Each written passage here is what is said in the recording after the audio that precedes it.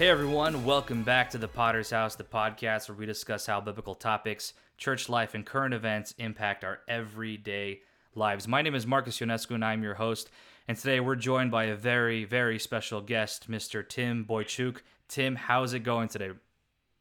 Absolutely awesome, and I feel a bit awkward about being introduced. That's very, very special, though. You get used to it. It takes some time, especially my first time too. Well, Tim, I'm glad to have you on this episode. I'm excited for the topic that we are going to discuss, and we will have you introduce yourself in just 1 minute. I do want to make a couple of announcements, and then we'll get to that right away. So for you listeners out there, thank you guys for tuning back in. Thank you for tuning in to one of the first few episodes we have for season 2. I appreciate you guys so much and all that you've done. Just a couple of the standard announcements. You can follow us on our Instagram for any and all updates. That is at the Potter's House. You can also listen to us on a variety of different streaming platforms, most notably Apple Podcast and Spotify. If you do have an iPhone and you do use Apple Podcasts, please go to the app, go to the podcast show, tap it, scroll all the way down, tap the stars, and leave a written review. It really helps the exposure of the show, and if you leave a written review, I will also read that out loud on the next episode. So for those of you who have already done that, thank you so much, and I encourage you, for those of you who haven't, to do that as well. Last but not least, as I've mentioned these last couple of episodes, our website has officially dropped as of August of 2021. That website link can be found in our Instagram bio. Also, you can just go directly to the website. It's www.thepottershouse.com. And if you're still interested in getting merch, if you're still interested in the long sleeve, where proceeds and profits will go directly to Treasures for Troubles mission organization for their upcoming mission trip, please go to the website, scroll down, click on the link, and then you'll be able to order there. Whether you're local or whether you're from out of state, it does not matter. You'll be able to do that all through and exclusively through the website. So thank you guys so much for your support until now. I appreciate you guys so much, and I appreciate you guys tuning in, not only just generally speaking, but for this episode specifically, because it's going to be quite interesting. So back to Tim. Tim, for those people out there who don't know you, why don't you just introduce yourself so they can get to know you a little better? Sure, that's the people who don't know me. That's pretty much everyone, but yeah, that's awesome. Yeah, as Marcus said, my name is Timothy Boychuk, or Boychuk, if I were to put it in Romanian accent there. I am, how old am I? 25. I am 25 years old. Currently married to my wonderful wife, Larissa. Married as of August 2019, thankfully right before that pandemic hit. Right now we're expecting a little boy to come along the way. So congrats, praise man. the Lord for that. I'm just hoping they're going to let me in the hospital when she gives birth with all the stupid vaccination stuff. Anyways, not to digress. But yes, my name is Timothy Boychuk, and this topic that we're speaking on about Calvinism has been something I've been looking a bit more into for the past 4 to 5 years. And I feel like this will be a really beneficial topic or discussion. I'm definitely not an expert, definitely not a scholar, definitely not a theologian, definitely not anything like that. I am a Christian, and I hope to follow Christ. And if I can kind of just give a bit of a disclaimer before we start, Marcus, is I'd like to point to, I believe it's Romans 14, verse 1, where Paul warns us to not make such a big issue over doubtful things, especially to those who are weak in the faith or those who are not as mature or, starting out in the faith. A good context for that, I believe, would be 1 Corinthians chapter 10. But my main thing here is to do all things for Christ and all glory to Christ. I love my Calvinist brothers, and I hope they love me. And that's about it. Well, thank you for that, Tim. And as you mentioned, we are talking about Calvinism today. And because you made a disclaimer, I will make one myself as well. So, you guys, listeners out there, I understand that this is kind of a touchy subject, especially because there's this sort of disparity between the more charismatic circles and then the more reformed circles. Now, before we start this episode and I start providing my input and challenges or whatever, I do want to state my position so you guys don't make assumptions based off of my answers and responses. So I myself I'm somewhere in the middle, in between both circles. Obviously, we grew up Romanian Pentecostal, and we have that kind of background. But at the same time, I do appreciate Reformed theology. I like that they're getting back to the Bible and focusing on the Word of God, and putting more emphasis on that than experiences, because the Word of God is true, it is eternal, it is without blemish. Amen. And our experiences can be other ways influenced. So I am somewhere in the middle. I do like some of the points that Calvinists kind of reflect and argue. I do agree with some of them. I don't agree with all of them. Some of them I can't really commit to. But I am somewhere in the middle, as most of us are. It's a spectrum. It's not like two different extremes. So I didn't want to say that before we kind of get into it, because I know once we hit the tulip, we're gonna have certain opinions on different, the 5 different points. Oh yeah. But Tim, as we get started, I know, and I kind of like mentioned this earlier, but whenever our community hears the word Calvinism or Calvinist, at least me growing up, I would say maybe within the last 5-10 years, it's become more popular in the Romanian community. But before then, whenever we heard Calvinism, it was like this, has a negative connotation. It was like a scandalous kind of word that you would say. And if you were ever to identify that way, you would be like ostracized from our community. Yep. So, yeah. And you're gonna do this just right in a few seconds now, but why don't we just go back to the beginning? Why don't we discuss the origins of where this came to me? Obviously, we're going to talk about John Calvin himself, but why don't you bring us back to the beginning? Talk about it, how it came to be, how it kind of stemmed from. Obviously, there was the Catholic Church that was in power at the time, but why don't you take us back to the beginning, Tim? Yeah, no, and I totally agree with you. It's funny because like on both sides, Calvinists, they'll hear the word charismatic or Pentecostal, and to them that's like a cuss word. Like you do not associate with those. And it's funny because I was telling Marcus previously that major influences in my life, in my Christian walk, were Calvinists, such as Paul Washer, Bodie Baucham, John Piper, John MacArthur, Sam Storms, and I love them. So greatly, and I appreciate the way that God used them in my life and in my journey.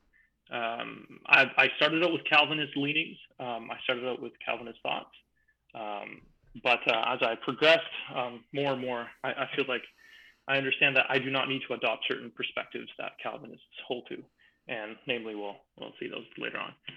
But on the history of Calvinism, definitely not a historical expert here. Actually, I focus more on Augustine, not so much John Calvin or Martin Luther or the Reformers. I mostly focus on Augustine because in the research I've done, I found that a lot of the work of John Calvin, or the belief of John Calvin, stems from Augustine, St. Augustine of Hippo, or as he's otherwise known. And Augustine, he was born in 354 or 354, and he died in 430. So he lived around the 4th to the 5th century.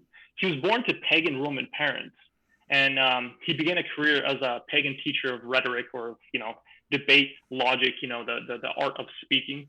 And in Milan, he adopted the study of Neoplatonism, which is it's a teaching that kind of it's a teaching that kind of morphs from different types of teachings, and it rejects the idea that humans retain the imago Dei, and that it teaches a lot that humans are kind of physical matter that is corrupted, and everything that is physical is evil, corrupted, and all these things, and the immaterial soul is the only pure thing, and that's being corrupted by the physical. And it talks about how free choice must be restored by a divine infusion of God, or the divine, or the existence of God. and that for man to be able to choose things, God has to infuse him with the ability to choose. Anyways, he got into a lot of his teaching and other teachings, such as the Stoic philosophy, Gnosticism, and other teaching. But also, when he was in Milan, he found a school that taught the teachings of Christianity with other Greek philosophy. They kind of there was a school there that taught Greek philosophy, but with a Christian leaning, and he was baptized into Christianity by Ambrose, the Bishop of Milan, in 386. Augustine originally, he actually taught the traditional theology of majority of Christians that, well, a very understood view of Christianity by a lot of Christians of, free will and God saving people based upon their response to the gospel. And that God's election was through his foreknowledge of those who would believe. He taught this for 25 years until 412 CE.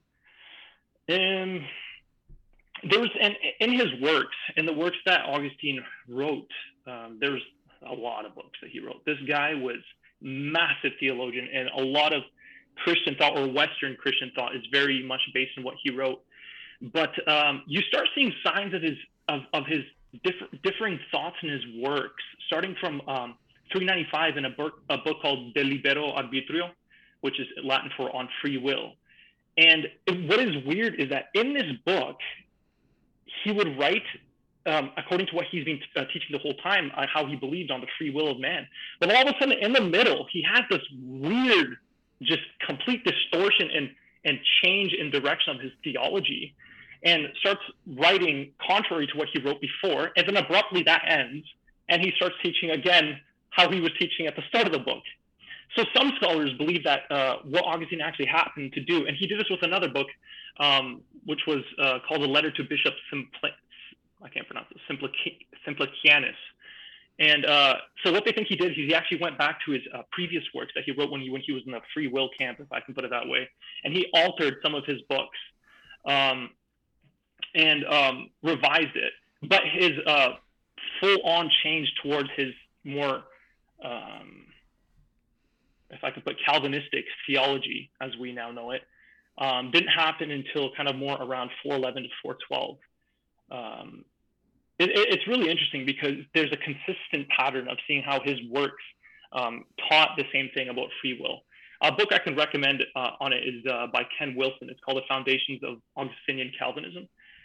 That book is a bit more condensed version of a lot larger work of his. That was his doctoral thesis on this, actually. But it's a helpful book. And around in the year 410, Rome actually fell to the Vandals. And this could have possibly influenced part of Augustine's reversion to his Stoic, Gnostic, Neoplatonic, and Manichaean roots. If we have time later, we can get into what those philosophies specifically taught, but they taught some very similar ideas as to Calvinism in terms of predestination, individual predestination, the damnation of man, the inherited original guilt, inherited sin of man, and other such things such as election or the predestination of God as understood by Calvinists. And so around that time also, when Rome fell, Augustine got into a massive debate with these people, with this person called Pelagius. From what Augustine was writing, he was writing, what he wrote was, he was accusing of Pelagius as teaching a sort of theology, which I also disagree with, a sort of theology that allegedly, he said that Pelagius taught that salvation, man can come to salvation of his own will, that man is inherently good, that man has the ability to find God by himself, and he doesn't need the revelation of God necessarily, but that, man through his free will and his good nature could potentially save himself. And to this day, a lot of the times, I don't know if you ever heard of this yourself, Marcus, but Calvinists would use the accusation of Pelagian or semi-Pelagian to anyone who opposes their view of Calvinism. And it's a pretty serious label. It's often, associated with heretic, even though majority of anyone on the other side doesn't agree with that type of theology. Nobody believes that man is inherently good and can save himself of his own ability. Have you ever heard of those accusations? I'm just curious. I have not. And because I've Okay. not been called that, I think I'm in good standing. So that's a good sign. Yeah. Yeah, I haven't been called that either. um, Probably because I'm pretty careful to kind of from the outset just let people know that that's not what I believe. um, anyway, so but a very large part of this controversy with the Pelagian issue was actually part of infant baptism, because and it's funny because what people normally think that Pelagius actually taught is actually what Augustine said he taught. So we don't actually know if that's what Pelagius really believed, because as you know, in debates, usually the person who's seen as the winner or whatever gets to kind of write the history of that debate and say what the other person taught.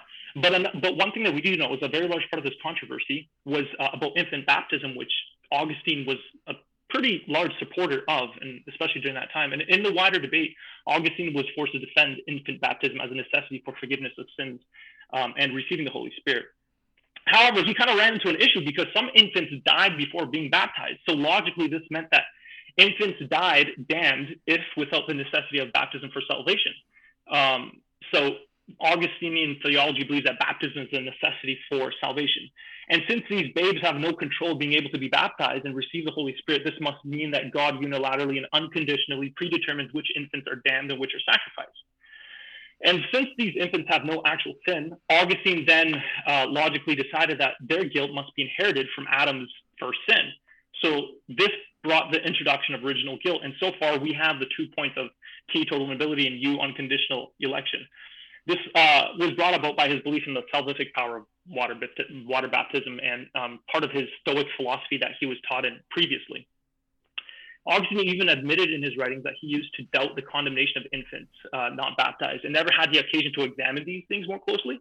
And then he kind of gave the credit to this whole issue with Pelagius that he finally examined these a bit more and established his theology in what we're talking about today.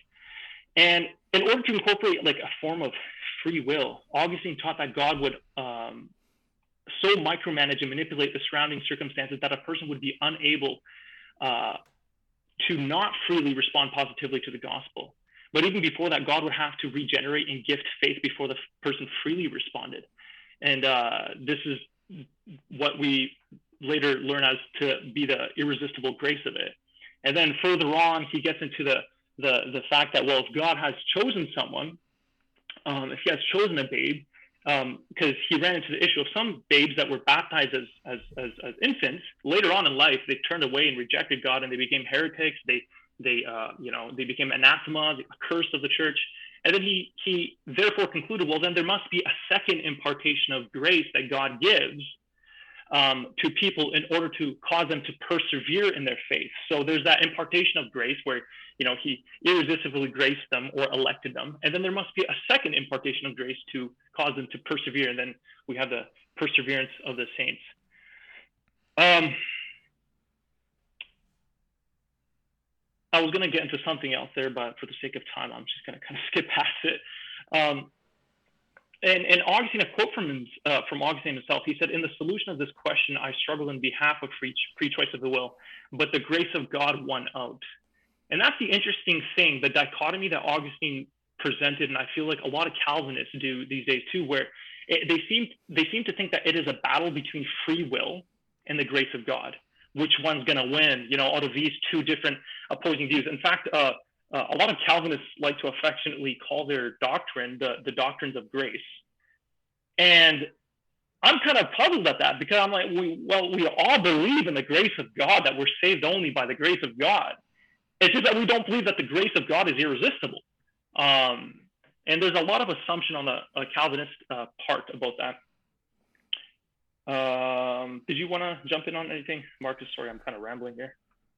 No, you're good. I think it's really interesting how we see like the progression of people's theology, even like hundreds of years ago, and how they're impacted by certain things, and how limited their understanding was, right? Because so we're right as of right now, we're like in early 1400s, or at least when you started at the beginning, and this was at the time where the Bible was, at least in most parts of Europe, was only accessible in Latin, with the Catholic Church, this was before, like I think it was early 1500s when the King James Yeah. version was Yeah. initially translated. So it's crazy how such few people had a great impact on people's beliefs and Hmm. theologies at that time. Yeah.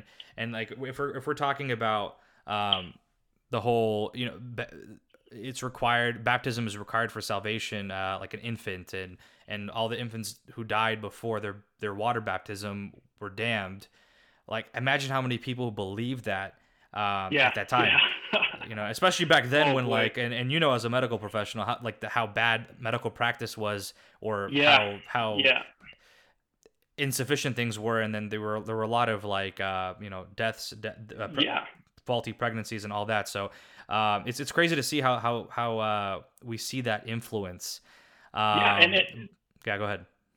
oh no, I was just gonna say, because that was one of the like main catalysts for Augustine developing this, because like I said, like when he was confronted with the fact that a lot of infants that were born sick and they were being rushed to the baptismal waters, but then they died right before they're baptized, and he's like, well, they're not saved, and this was of no fault of their own. They didn't commit any sin, so if they're not saved without being baptized, and then what are they being condemned of? And then he's like, well, Adam's sin, because we all died in Adam in that sense. And then he hyper interpreted that to mean that we all inherited Adam's guilt, and we're all dying of this sin that is transmitted through Adam. So yeah, you're definitely right. There was a very, very limited access to the knowledge. It was only limited to the academics of that time who had access to all the writings and the copies, and a lot of the books or the theologies that we read of theirs were letters written in response to one another, and really interesting about that. But would you like? Do you want me to continue in Yeah, the go kind for of? it. All right. So fast forwarding to 1483, Martin Luther was born. He was an Augustinian monk. Well, actually, he first intended to become a lawyer, and then because of some occurrences in his life, he later decided to become a monk. And he was preoccupied with the question of, how can I ensure my salvation? What can I do? And at that time, the Catholic Church was very, very influenced by a works-based salvation and the sacraments, that you have to, follow all these sacraments. And Luther, in his trip to Rome, saw a bunch of things that was happening. And I think in one of his books, he was talking about something like, there's like three different apparent crosses of Christ that he was crucified. There's like 20 something different nails with which he was nailed, and like he was talking about so many artifacts and relics that you have to kiss, and then each time you do these sacraments and all these things, it lessens your time in purgatory. And he was preoccupied with this until he came across Augustine's writings, specifically on the grace of God, which a lot of what Augustine wrote was fabulous, and a lot of our Western theology is based upon it, and the grace of God and salvation by grace, and this is what kind of sparked a lot of his Reformation movement in the 99 Theses. But anyways, in one of his greatest books that he wrote after he split with the Catholic Church, his book that he called one of his greatest works, it was called On the Bondage of the Will. It was in response to another man called Erasmus of Rotterdam. And Erasmus wrote a book called Free Will. And Luther accepted the Augustinian view of total inability. And Luther, in his dispute with the Catholics, went on to so emphasize salvation, absent of human works, that he even at one point had a conflict with the Book of James. And he supported the idea of excluding the Book of James from the canon of Scripture, because James so much highlighted that it's impossible to have faith without the fruit of faith being the work. It's impossible to have faith without the evidence of the sanctification that God produces in you. Yeah, faith without works is dead. Yeah, exactly. And so yeah, he even had such an issue with that he wanted to exclude it, and he emphasized the Augustinian view of faith of being a work or a meritorious. So he so emphasized God's grace that he even went to the point of saying that even faith is a work and meritorious. God has to elect by His grace, and not even faith merits salvation. Which, funny enough, I would agree with that, but we'll nuance that later. John Calvin, also an important figure in the Protestant Reformation, famous for his works such as the Institutes of Christian Religion. John Calvin was also very, very heavily influenced by Stoicism, same as Augustine. And he seemed to accept the Stoic definition or perspective on the word sovereignty, and we'll discuss the nuance of that later. And then he kind of adopts Augustine's 5 central points of tulip that he developed. And it's kind of he didn't Calvin didn't coin tulip, the acronym. The earliest record we have of that possibly is Lorraine Bontner's book in Reformed Doctrine and Predestination, 1932. And it possibly could have even came earlier than that, and it might have been used as a form of mockery by people who weren't Calvinists. They mocked the Calvinists, saying like, "Oh, your flowery theology, your theology of flowers." But John Calvin was so, how do I put it, such a massive admirer of Augustine that he's quoted to have said, "Augustine is so holy within me that I could write my entire theology out of his writings." And he wrote that in a treatise on the eternal predestinations of God. So a lot of Calvinism, we can find out that it is really much rooted in Augustinian theology and the influence that Augustine had in his life from his pre-Christian philosophies that he had adopted. And then further people that kind of influenced Calvinism was John Gill. And the reason I brought John Gill up, he lived from 1697 to 1771. He was a Baptist pastor. And what he did is he tried to prove that Calvinism was very much rooted in the early church doctrine. And he took the writings of early church fathers pre-Augustine and took verses or took quotes from those writings. Anything that pretty much had Calvinist trigger words like sovereignty, elect, predestination. And he assumed that what those people meant through those words are the same definitions that Calvinists have for sovereignty, elect, and predestination. And a lot of Calvinists these days use John Gill's list of church fathers that support Calvinistic theology. But yeah, I don't really want to go too much more than that because I already talked a lot on the historical aspect. Do you have any thoughts? I do have a question. So you mentioned that. So right, John Calvin kind of developed this. It kind of started with him. That's why the name is attributed to him. Yeah, but or he's popularized.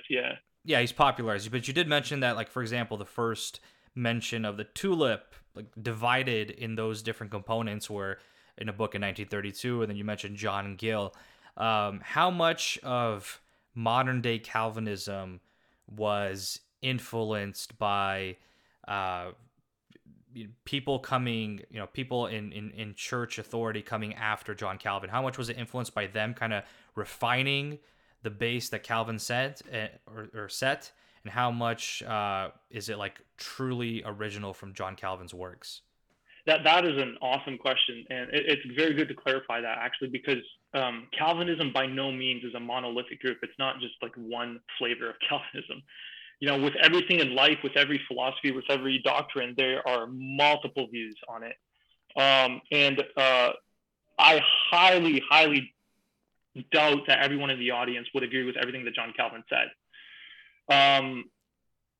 I wouldn't be able to give an fully educated answer on how much was influenced by whom and why or how, because obviously I'm not a scholar nor a historian, but I would say that you are right that a lot of people took John Calvin's writings and further developed them later on. The term or the name Calvinist, or the title, is only still used because it's very easy to identify, kind of where you stand in the different flavors of theology, if I can put it that way. Same as we would see, Pentecostal, charismatic, or whatever. Actually, another thing I'd like to point out, there are some very, very strong Reformed theologians that are charismatic or Pentecostal also. Sam Storms is one of them. Very highly respected by prominent Calvinists. Even John Piper said that, he's one of the men that he respects the most. And Sam Storms is one of the most ardent supporters of the spiritual gifts, speaking in tongues, prophecy, and all those different spiritual gifts, casting out of demons and all this stuff. And he's also very strong within the Reformed theology camp. I have some of his books, actually. Heavenly Language is one of them, and the Guide to Spiritual Gifts, or something like that. Beginner's Guide to Spiritual Gift. Highly would recommend his work on the spiritual gifts. Very interesting stuff. Yeah, sounds like my kind of guy. That's fit, I feel like. Take the best of both worlds, yeah. Yeah, exactly. All right, so we talked about a little bit about how it came to be, and obviously there was a big, I would say, like a allotment of time between Calvin's time and today, and there were influences along the way. One of which we've mentioned a couple of times so far in this episode is the tulip, right? Now, Yeah, tulip obviously is not, we're not just referring to the flower, but we're referring to the acronym that kind of yeah, spells out the components that, or the pillars of Calvinism that kind of hold the doctrine together, hold it up. yeah. I'm not sure if you wanted to, if there's any direction you wanted to take it, or if you wanted to explain it generally before we get into the different parts. But I'll let you take the lead on this one.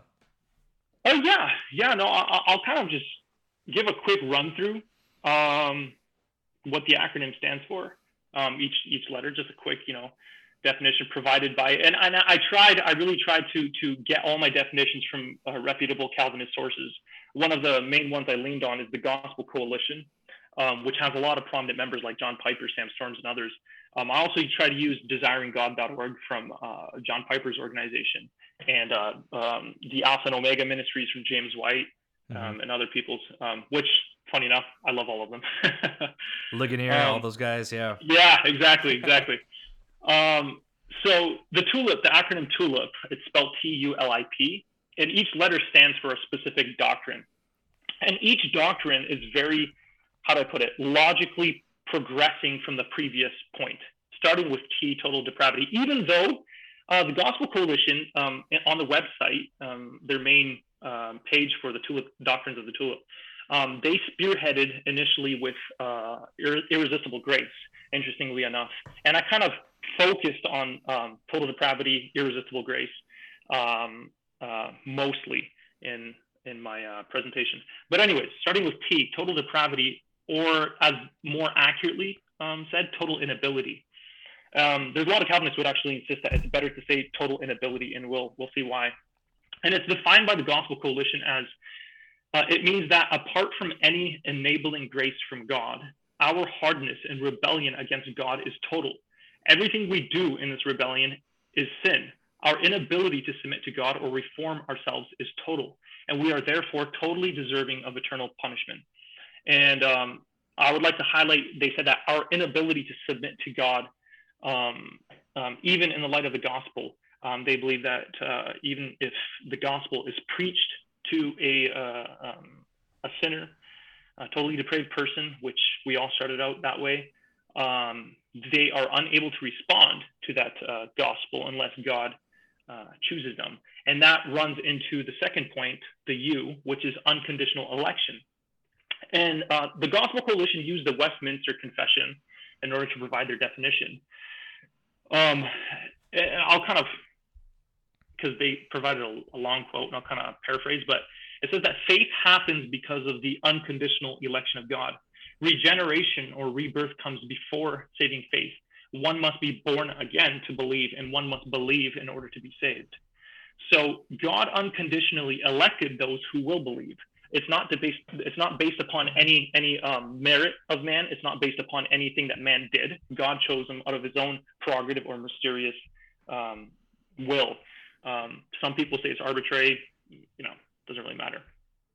And then the next logical progression is the L, which is limited atonement. So if all people are totally depraved and God chooses unconditionally who will be saved, well, then that means that the atonement of Christ is limited in its extent.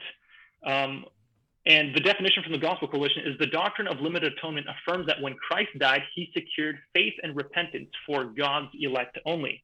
So those who were unconditionally elected by God are the only ones that Christ's limited atonement is extended to. And that's very logical, proceeding from the previous points, which leads to the I, irresistible grace, which is defined by the Gospel Coalition is God's work of renewal in our hearts, which necessarily brings about saving faith. So in other words, if God had chosen you when you were totally depraved unconditionally, and this limited atonement of Christ was extended to you, this grace that God showed you through that choice is irresistible. You cannot resist it. If God chose you, you cannot thwart his plan, but you have to submit. And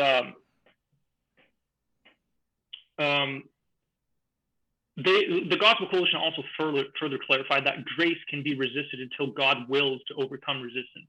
As soon as he chooses, God is able to overcome your resistance. So they would say you can resist.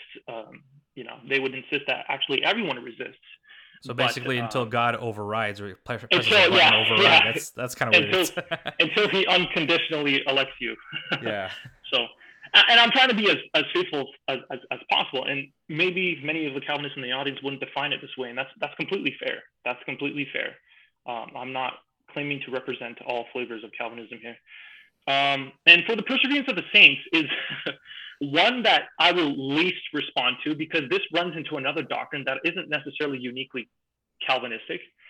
But the unique flavor of Calvinism that is presented here, I will discuss. And it's a logical procession. So, if we're all totally unable, and God therefore unconditionally elected those who he chose, and extended Christ's limited atonement to us, and this limited atonement was irresistible to us, and we could not resist it, well, then that would also mean that we would persevere until the end, and God will cause us to persevere. It's linked to, how John Augustine said, God gave us second gracing to make sure that we're persevering.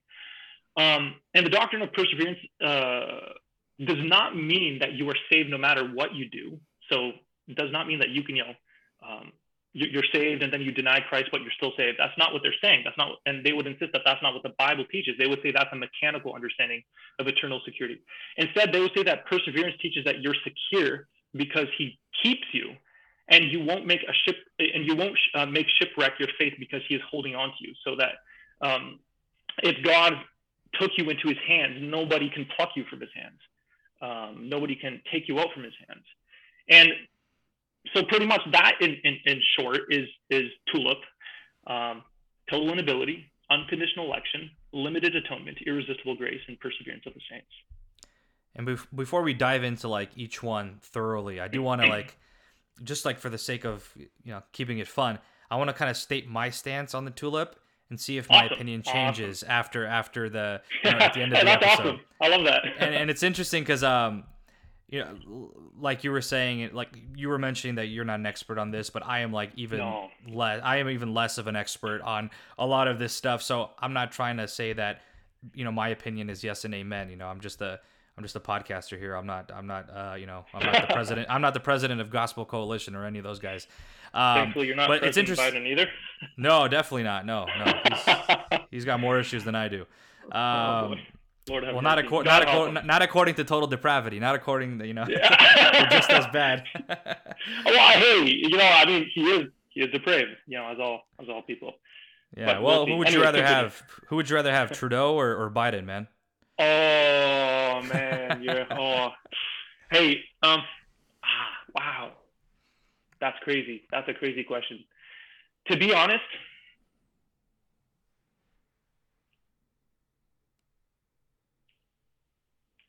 Biden, because at least I know this guy isn't, how do I put it? We know his record a lot more. He has 40-something year political history as a senator. Yeah, 48, and we know we know what his leanings are politically. Whereas Trudeau, he was a high school drama teacher. Yeah, sure, he's the son of Pierre Trudeau, but who used to be a prime minister in Canada and was a massive admirer of Fidel Castro in Cuba. But Justin Trudeau came out of nowhere and very deceptive. And majority of the people are enamored of him because of his so-called good looks and charisma and all that. Yeah, and I think there's a video of people saying they just voted him because of his smile. They liked his smile. They liked his good looks. And he promises everything that appeals to the flesh, legalization of marijuana and all that stuff. Which that's another debate about whether you're libertarian in your views of politics, but whatever. Yeah, join us next episode of Potter's House, marijuana, To be honest, man, actually I take that back. I don't know who I would prefer, man. I prefer the Lord Jesus Christ, man. Amen. Lord Jesus, please return. I'm done. Amen. And I'm pretty sure you mentioned this at the beginning, but for those people who didn't catch it, Tim lives in Canada, so that's why I asked. Yeah. Between Trudeau and Biden. Canadian here with my boots and sorries. And your beans too. I catch them all. Yeah, don't worry. So total TULIP. All right, that's where I was. So it's interesting because you mentioned that it's kind of a progression, right? From Yeah, TULIP, it kind of builds upon each other. But 100%. by Yeah. my alignment with Tulip kind of works like from the outside in. So for example, total depravity. I believe in like total depravity / inability, and then perseverance of the saints. Those are two things that I personally believe. Now, so that's the T and the P, right? The outside parts. Now let's move one in. Right? We have the U and we have the I. We have unconditional election and irresistible grace. Now these two things I see where in Scripture people can argue them, and it makes sense to me. And I don't blame people for believing this, and I maybe believe a little bit of it, but I cannot fully align myself to the U and the Hmm. I, even though it sort of makes sense. And I'm like, okay, that I see where they're going with this. I would Yeah. not, get offended. I don't have a problem with it, but I can't align myself with it like I do the T and the P. Now we get to Yeah. the L, and this is the interesting one. This is when we're talking about a little bit off air, but I have a big, and I'm sure a lot of people, especially a lot of people in Yeah. outside of the Calvinist, or we were saying a lot of Calvinists, they're Yeah. 4-point Calvinists because Yes. they do not Yes. agree with limited atonement, because Yeah. saying that Christ's death and resurrection is only limited to the elect is Yeah. like Yeah. borderline. I guess I don't want to say borderline heresy, because I have good friends who are Calvinists too, but it's something that is Hmm. it's like a tough pill to swallow. Yeah. And Yeah. I think this is the one point of Calvinism that has probably the least amount of biblical support as opposed to the other four, which is Hmm. why I think it's the most controversial of the five. But so that's where I stand. T and P, I'm for. You and I, sort of, but can't fully align myself with, and then I'm against the L. So let's go. I'm ready Yeah. to go. I'm ready to be That's convinced. awesome. No, that's awesome, man. Hey, I feel like most people are within those camps. I actually, I mean, I stood for the TU and I before I changed on that. Um, definitely did not stand for the L, and I didn't stand for the P because the good old Romanian theology, like you're always so scared that the sky is gonna fall on your head and you're gonna, oops, lose your salvation. Yeah, Like you're so scared that you're gonna get cut off on traffic, yeah, flip a and guy you're off, gonna crash, swear to die, and them, go and to then all of hell. a sudden, Yeah, oh shoot, you're done. yeah, It's like, and though I do have my views on apostasy and things like that. But I don't think that Scripture affords a view such as like, oops, you lost your salvation, as if like you lost something out of your pocket. You don't lose your salvation like that. If you do lose your salvation, if anything, there would be a progression to it. But anyways, um, so yeah, in starting, that's awesome, Marcus, because the majority of the people would actually fall within exactly those parameters that you yourself outlined there, and so uh, let me see where I can start here. So a majority of myself, like I responded mostly to total inability because I believe that that's where a lot of the issues start out. But before I actually start with tulip, I'd like to provide a few like definitions. So there's two words that are very, very vital in Calvinist theology. One of them is sovereignty. A lot of them will say that when they're defending Calvinist theology, they're defending the sovereignty of God. They're defending the glory of God. And who doesn't want to align with that? Like, yeah, no, I believe God's sovereign. And they're like, oh well, then you gotta believe Calvinism. It's like, oh shoot, like what do I do? So their definition of sovereignty was very much influenced by how Augustine saw sovereignty. And they believe, again, quoting from a Calvinist source, the sovereignty of God is the same as the lordship of God, for God is the sovereign over all of creation. And I would agree. And they continue, they say the major components of God's lordship are his control, authority, and covenantal presence. His control means that everything happens according to his plan and intention. Authority means that all his commands ought to be obeyed. Presence means that we encounter God's control and authority in all our experiences so that we cannot escape from his justice or from his love. When theologians talk about divine sovereignty, they usually have the first of these in mind, his control.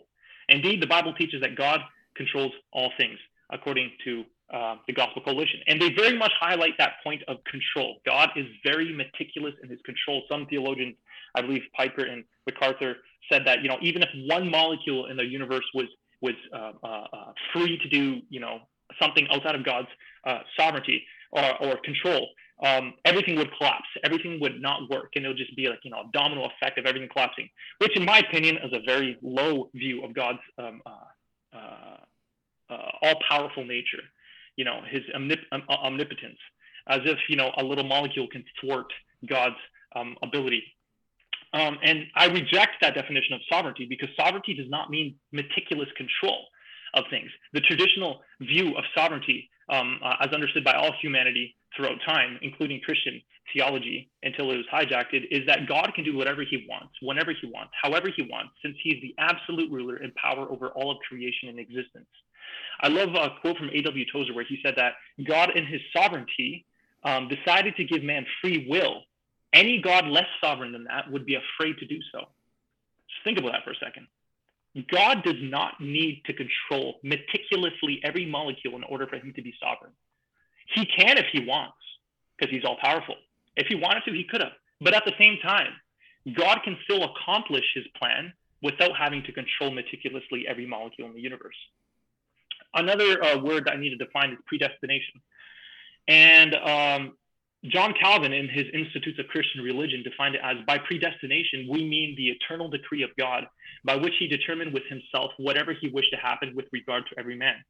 All are not created on equal terms, but some are preordained to eternal life, others to eternal damnation. And accordingly, as each has been created for one or other of those ends, we say that he has been predestined to life or death. This is what's known by modern day Calvinists as double predestination, and or a large part of Calvinists don't hold double predestination. They only believe that God predestines individuals to salvation, but they don't believe God predestines people to damnation, which in my opinion is a bit of a blind eye towards the logical conclusion. Because if God did predestine people to salvation, well, then that means his neglect of the others. Yeah, is automatically damnation, yeah. Exactly. I mean, it's kind of like, but, I'll offer them that benefit. And not only that, but if God really does meticulously control everything, and he meticulously caused or ordained that man to fall into sin, well, then he kind of did ordain their damnation. Whether you want to use, vocabulary or semantics to get around that as much as possible, you can't avoid that logical conclusion. John Calvin even said that and this isn't a direct quote, this is a paraphrase. He said, it is possible, and I meditate upon this every day, he said, that God is able to be responsible, or not responsible, to cause the evil in the fall of man and every sin, but yet not be accountable or considered the author of sin, is a mystery to me that is beyond my knowledge. And he's like, man, I think about this every day and I just don't know. It's a mystery. Well, I don't think that happened. Our definition of predestination is God has prepared a destination for an individual or group of people. God could have done this beforehand and is usually described in Scripture as having predestined according to his foreknowledge, or predestining before the foundations of the earth. He also talks about having predestined us to adoptions as sons. And the question is, who's us? And did God predestine us to salvation, or was... Anyways, we'll get into that. So to kind of set myself up, I believe absolutely in God's sovereignty. I believe absolutely in predestination. That is a very biblical doctrine. It's found in the pages of Scripture. However, what it is meant by predestination, I don't believe it's meant by predestination in the sense of God has predestined some people to salvation to neglect of others. What I believe it means is that God, before time, decided that those who will have faith in Christ and will respond positively to the offer of the gospel will be the ones whose ultimate destination will be in heaven. So he didn't choose who will believe. He just chose that those who will believe will be saved. And he prepared for them the destination, which is in Christ. We can go through that in Ephesians 1, and I believe in my notes I did prepare that.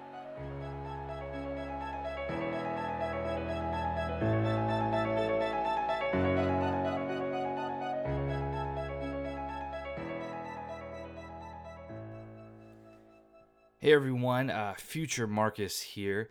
I'm going to stop this episode right now just because we've kind of hit close to the hour mark, and believe it or not, this episode actually went a total of 3.5 hours as we continued, but I want to stop things here right now because we'll save it for next week. The rest of it, basically, we had the introduction on Calvinism, and next week it's going to be the tulip, right? The 5 different components of Calvinism, and we're going to use that episode, and that's going to be where Tim's going to explain each and every single one in somewhat in depth, and he's going to share his opinions on that as well. So one quick little thing. So as we continue to record this current episode, it went for another 2.5 hours, and we actually lost the last 50 minutes of the audio.